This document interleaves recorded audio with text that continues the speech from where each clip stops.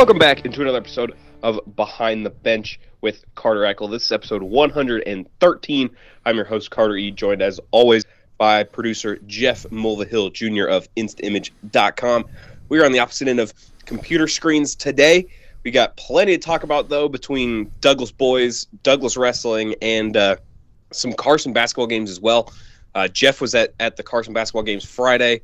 I was in Minden Friday and Saturday for the likes of Douglas basketball against Reed and the first annual Steve Deaton Memorial Tournament. But before we get into any more of that, would like to thank today's sponsor, that is Play It Again Sports, your best place to go for new and gently used sporting equipment needs.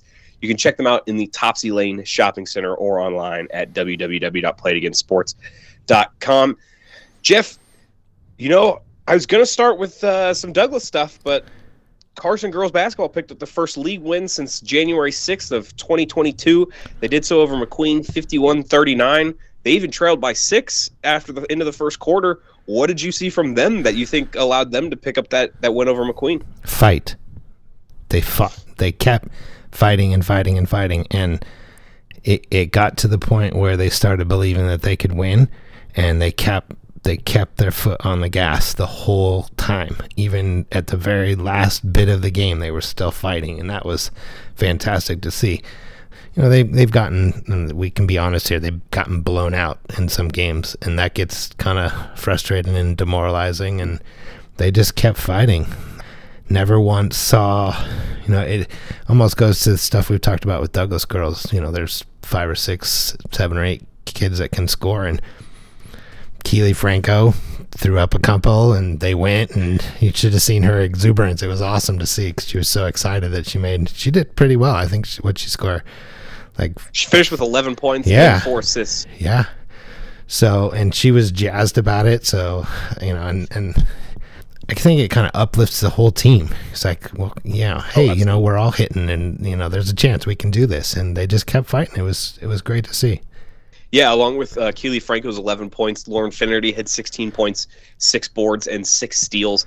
As a team, according to the Max Prep stats I'm looking at, Senators finished the game with 24 steals, which is a lot. I mean, that's some good defense right there. And, 24 steals, that's going to get you, obviously I think they had about 19 or 20 turnovers, but that's still an extra 4 or 5 possessions if you're not counting, rebounds and all that. So that's really good signs. Like that's what you're looking for to get these wins. Obviously, getting the win itself was a big deal, but I'm sure kind of the way you said it, and just from the stats, you can kind of see where they were able to differentiate themselves. And I think the fact that they even trailed after 1 is a big deal. I mean, people may not think of it coming back from down 6 as like a huge comeback, but that tends to be where this team has kind of, like you said, kind of stopped fighting at times once they fall behind. And so to hear that is optimistic for the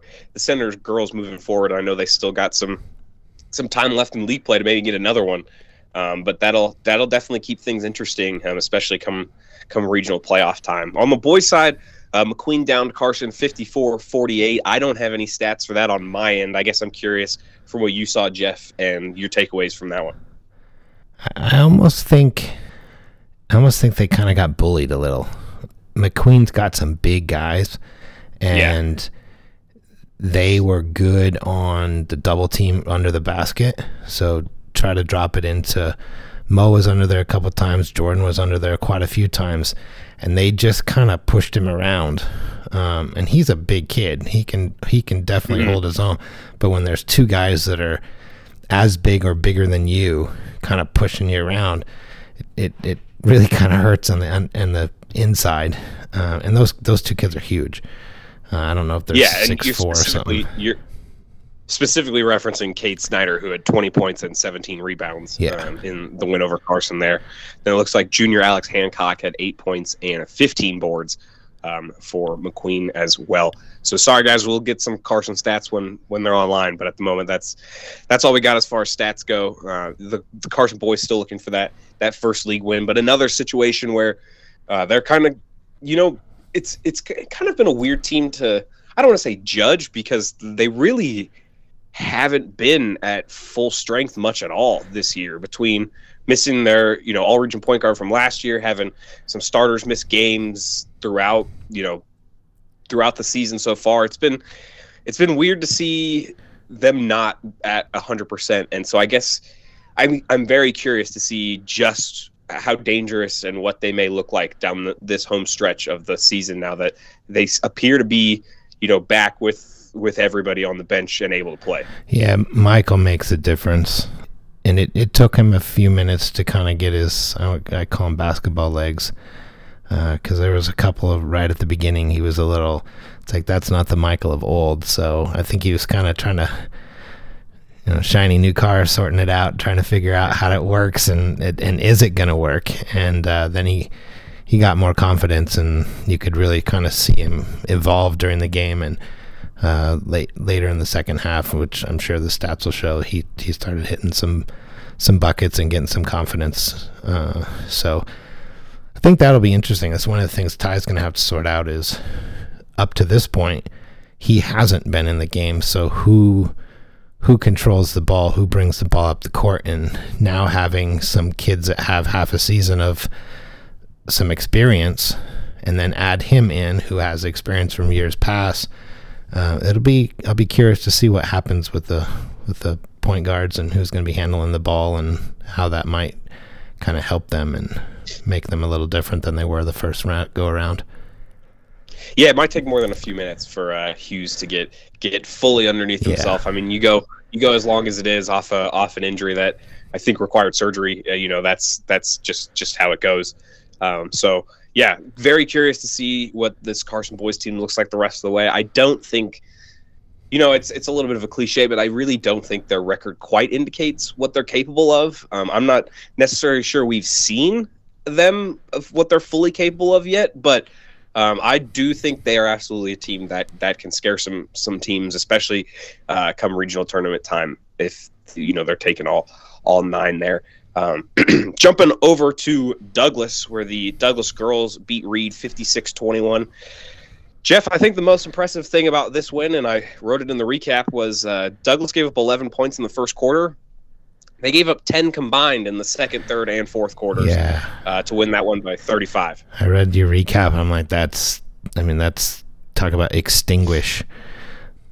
They are as advertised for sure. They now have a little bit of a breathing room for that 2 seed in the 4A North with Spanish Springs loss early last week to Damani, I believe, on the girls' side. So Minogue, last I checked, is sitting there at 9-0, 10-0. Douglas is 9-1, and then Spanish Springs is 7-3. Of course, Douglas Minogue Thursday in Reno, at Minogue. That will be a doozy. I wouldn't be surprised if it's if it's not the last time they see each other this year either. I could see that being a very fun regional final. I will say real briefly here, Ashlyn Greenfield, her third double-digit points game in a row. She had 16. When she gets hot, I don't know what other teams are supposed to do, because as we've discussed, Douglas can score from anywhere, but teams tend to try to throw zone in them, because the best way to beat a zone is to just shoot your way out of it. And if they give a couple of those Tiger guards an open look on the wing, it's been getting knocked down recently, and that's perfect. You bring them back to man, then you start going back inside, and it's a perfect formula for the Douglas girls, who continue to just kind of blow away teams that they should beat. And we'll see what happens this week with a big meeting against Bishop Minogue on Thursday. That'll be a big one for the 1 seed, and kind of at least for me, get a look at what the Miners look like once again without Jalen Yarrow. Be curious. I know they have continued to win, still a very, very strong program overall, but maybe this is the time that the Tigers get them. We'll see. It was 60-44 Miners in their first meeting this season, but that does not shape the second and potentially third meeting in the regional tournament. So we will see how that shakes out. On the boys' side that followed that game, the Douglas boys fell to Reed 77-73. I think the biggest thing about this loss was kind of twofold. For the coaching staff, it was definitely the Douglas's defense was not up to their standards by any stretch of the imagination. But I think the other bigger part of it was that it was a chance for Douglas to get a little breathing room of their own in the 4A North. And right now, because of their loss and McQueen's win, there are 4 teams at 5-5 in the 4A North between 3rd and 7th. So it could really, you could go from getting a home playoff game to playing, at Reno or Damani at the way this is shaping up in the 4A North. So it's very interesting to see how that's going to play out. And, obviously Douglas wanted to defend home court, but just didn't happen. They were down 16 points early in the 4th quarter. As you know, by the final, they were able to cut it to 4, scored 31 points in the 4th quarter. So the offense was clicking, but defense couldn't really slow TJ Coulter down, who finished with 43 for Reed. He just couldn't miss. And I think that was kind of one of the criticisms from the coaching staff, is that they, instead of going up and over screens, they were going under screens, and it was giving him enough space to step into shots, and he made him pay. I'm not sure how many I think he hit 7 threes. I think he might have only taken 9 attempts. Like it was a shooting display to behold. And sometimes when players get hot, there's really not much you can do about it unless you are in their face. Jet Lehman finishes with 23 points, 7 rebounds, 4 assists, and 3 steals. Caden Thacker had 18 points, 6 rebounds, 3 assists, 2 steals. Trace Estes and Kyle Kuntz both added 10 points there for the Tigers. But like I said, they're now tied with Reed at 5-5 in league play there. So that boys 4A North has yet to really shake itself into a standings where you can kind of start piecing together who might face who. And granted, there's still 6 games left in the league. That probably wasn't going to be the case today anyways, but fascinated to see how that finishes up. Jeff, before we get into Douglas wrestling, and apologies to all the wrestling folks here, because I know we've talked a lot about wrestling, and forgive me, we're gonna talk Carson wrestling too. I got to make sure I get that pulled up here. But before we get into that, I do want to touch on the NIAA Board of Control meeting that was this past week. You saw some interesting stuff as far as I'm concerned. I mean, it was, I don't want to say heated, because we've seen much more heated meetings when it comes to realignment or the pandemic or whatever. But really the two main issues I want to talk to, I won't discuss it all at length, but I know there have been issues with state golf. I know they have not been able to finish rounds, right? They've been going into day 2, and they've been calling day 2 at like after 15 holes or 16 holes, which is just going to cause issues. And clearly it has, because NIAA Executive Director Donnie Nelson he used the word fearful about the future of golf in the state of Nevada, just because of their inability to get tee times, especially down in southern Nevada. With, some of these courses can charge $150, $200 a person for a tee time. So when you're trying to get in high school kids for free, you're not getting the tee times that where it allows you to finish in time, and B, as they said, you can only really rely on the courses to be so generous. I mean, when you talk about the loss of revenue in a day or in 2 days, even it can be a tough sell for a business side of things. And everybody loves good PR, but if it's going to cost you tens of thousands of dollars on the back end, I just don't know how good a PR is. And I really don't want to see golf disappear. We've had some great teams, some incredible players. Several gone on to play, college golf at Division I level or below. I mean, especially in Northern Nevada, there are some really good golfers. So it would be a shame to see it leave as a high school sport. Now, those kids who are golfing will probably still go on to play big time college golf regardless, because of club golf and all that jazz. But I think it would be a really tough day for Nevada prep sports if golf goes by the wayside. And I'm not sure I have the perfect answer here on Monday, January 22nd at 9:30 in the morning, but it is too bad. It is too bad that's a potential outcome. And again, I think a lot of it just comes down to this state being just so unique as far as where populations are, where they have to play these tournaments, and the kind of concessions they have to make, whether it's in the South or in the North. And that's what I was going to get to with wrestling, where they've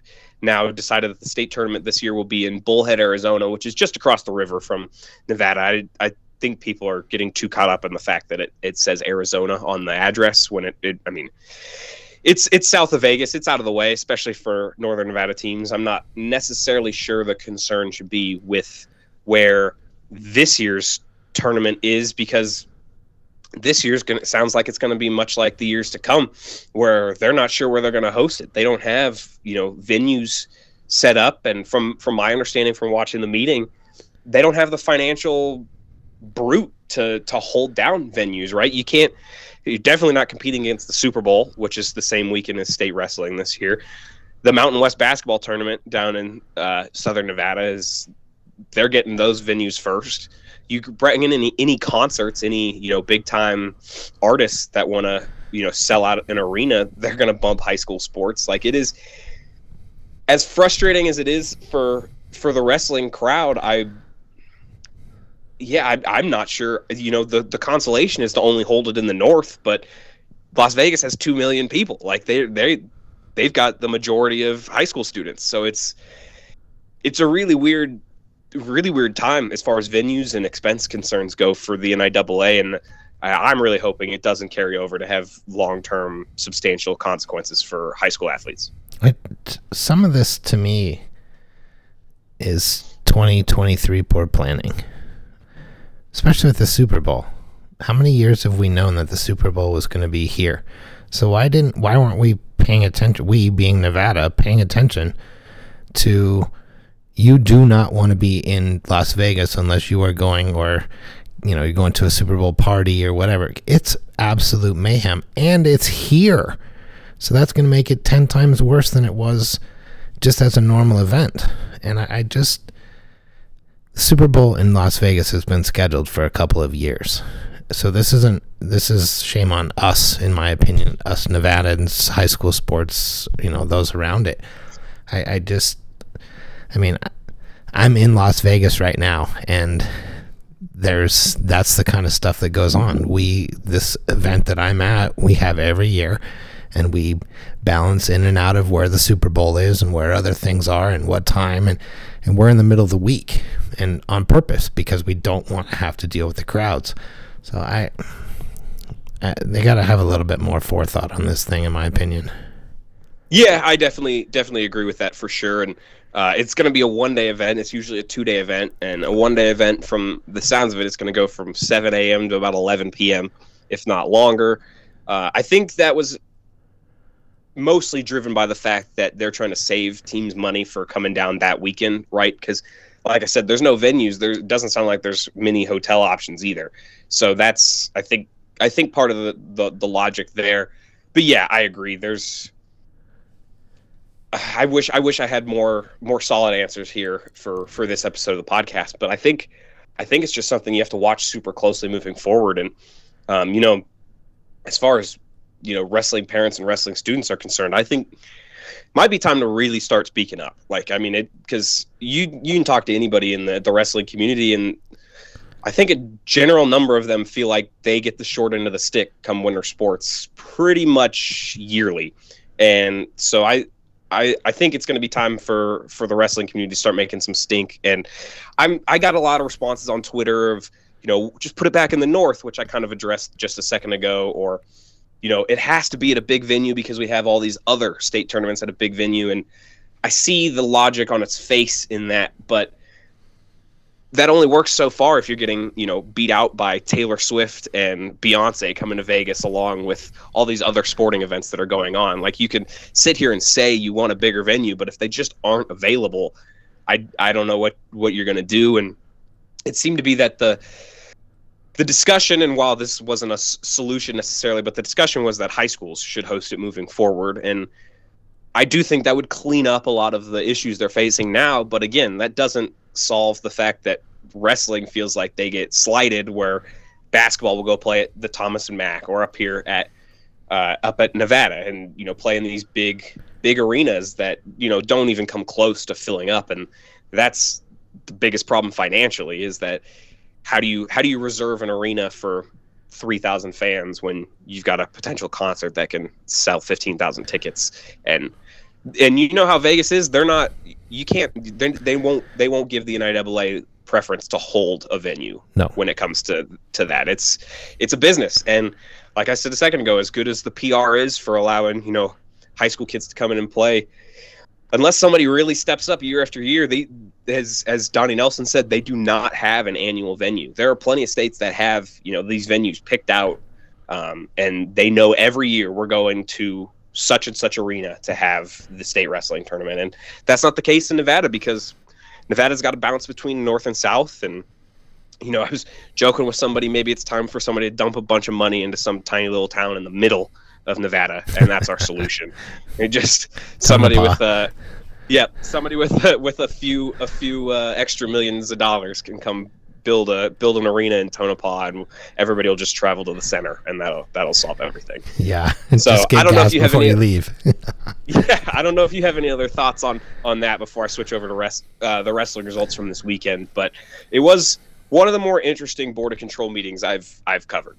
I think it almost seems like an understaffed kind of thing. I know that the NIAA is trying to run super slim on staff, but you just take a look at winter sports, which is less than half of what fall sports have. And albeit fall sports is a little different because you can go outside, and there's Carson High School has hosted state.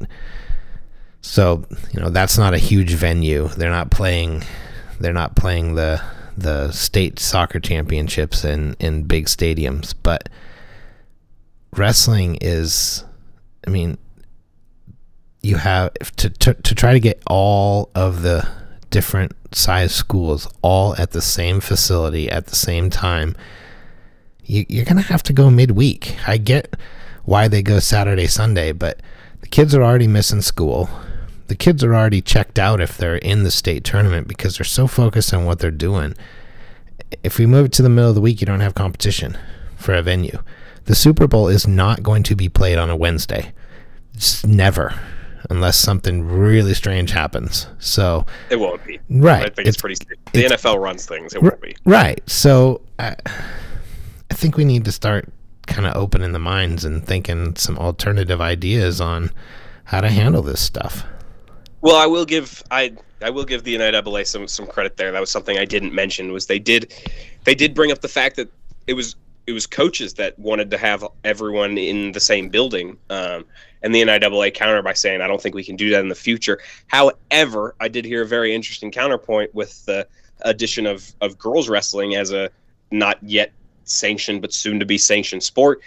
Some of these coaches don't have any choice but to be in one place. They don't have the staff to have, two teams in two different locations. It's just not feasible.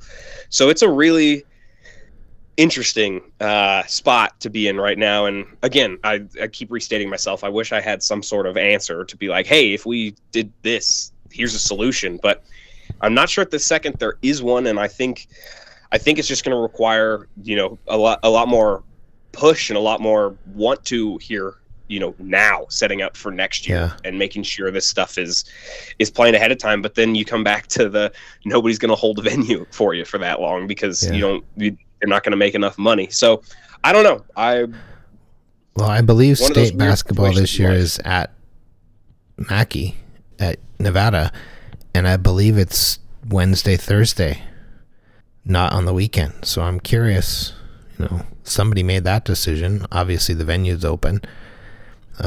Nevada's doing well this year, so I'll be curious to see if that has some impact on how many people are able to attend. Yeah, maybe we shouldn't talk about Nevada on the podcast. They've lost 3 in a row since we mentioned it. That's not our fault. So it might be Duke's fault. It's not our fault. There we go. Blame it on Duke. Just play it. All right.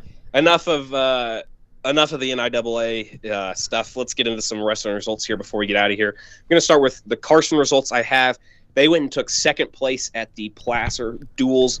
They went 3-0 going through pool play. They beat Nevada Union 59-24, beat Oak Ridge 54-27, and then beat Central Valley out of Modesto 47-30. In the semifinals, they walloped Castle Robles. Carson won that 63-18. In the finals, though, they fell to Golden Valley 43-22. Jesse Oliva, Lucas Wold, and Kiona Bassa all went undefeated over the course of the duels tournament there. So congrats to Carson on a second place finish there. Flipping over to Douglas, like I said, they hosted their first annual Steve Deaton Memorial Tournament. Probably should have been the second one, but snow last year caused a lot of complications across the board, so they weren't able to get this one done last year. However, Douglas as a team took second overall behind Fernley. Had several champions on the boys' side. Gunnar Bleeker at 113, Colton Zinn at 150, Aaron Tukanzik at 190, and Sage 80 at 215. All won their respective weight brackets there. Ella Kavanaugh on the girls' side was first in 100 pounds. In second place, Kai Blumenthal and Isaac Conkle at 126 and 175 pounds, respectively. On the girls' side, Bliss Moody was second at 120 pounds. Jasmine Tamadon was third at 114. And then Monique Alloway was third at 132. She had to beat her sister in the consolation semifinals in order to get to that third place match. So that was a little interesting wrinkle there. Overall, a fun tournament, a good tournament to be at. 5 mats going in 2 different, I wouldn't say 2 different locations, but they were really just, a short walk from each other. 2 different gyms, if you will. But a lot going on there. I think it was something like 19 teams to finish up, and I appreciate the kids and, of course, Coach Jake Fair for kind of let me pry into what it meant to them to actually put this tournament on after Coach Deaton passed away in 2022. So I know it was a little emotional for them, and I know they were also really ecstatic to kind of put on a show for everybody who was there as well, and I think they did that. Everybody I talked to was really proud with how they finished up, and I think this Carson Douglas duel coming up here next week is gonna be a doozy. It sure seems to shape up that way. They both seem to put up pretty close statistical results on a week in, week out basis. We do have some scheduling updates though. That first Carson home duel against Damani. Was it Damani McQueen? It was Damani and somebody else. Yeah. That was supposed to be last week or 2 weeks ago. That got moved because of the one snowfall we've had this year. Is now January 30th, which, if that sounds awfully close to the Douglas duel, it's because it is. Douglas duel will be January 31st. So Carson Wrestling is going to have back-to-back home triangulars. And as we discussed, if you're Coach Nick Redwine, I think the goal is obviously to win first and foremost, but then secondary is hope you come out of day one fairly unscathed, because you don't have any rest time for any wrestlers to get back into action if they tweak something or manage to get injured in any way. Well, looking forward to that. We will have plenty more, of course, in the newspaper in the NevadaAppeal.com /news/sport, as well as the Record Courier. That's going to do it for episode 113 of Behind the Bench. Thank you to Play It Again Sports for being today's sponsor, your best place to go for new and gently used sporting equipment needs. You can also check them out in the Tossie Lane Shopping Center or online at www.playitagainsport.com. Thank you to my producer, Jeff Mulvihill of InstaImage.com, and we'll catch you guys next week. Take it easy.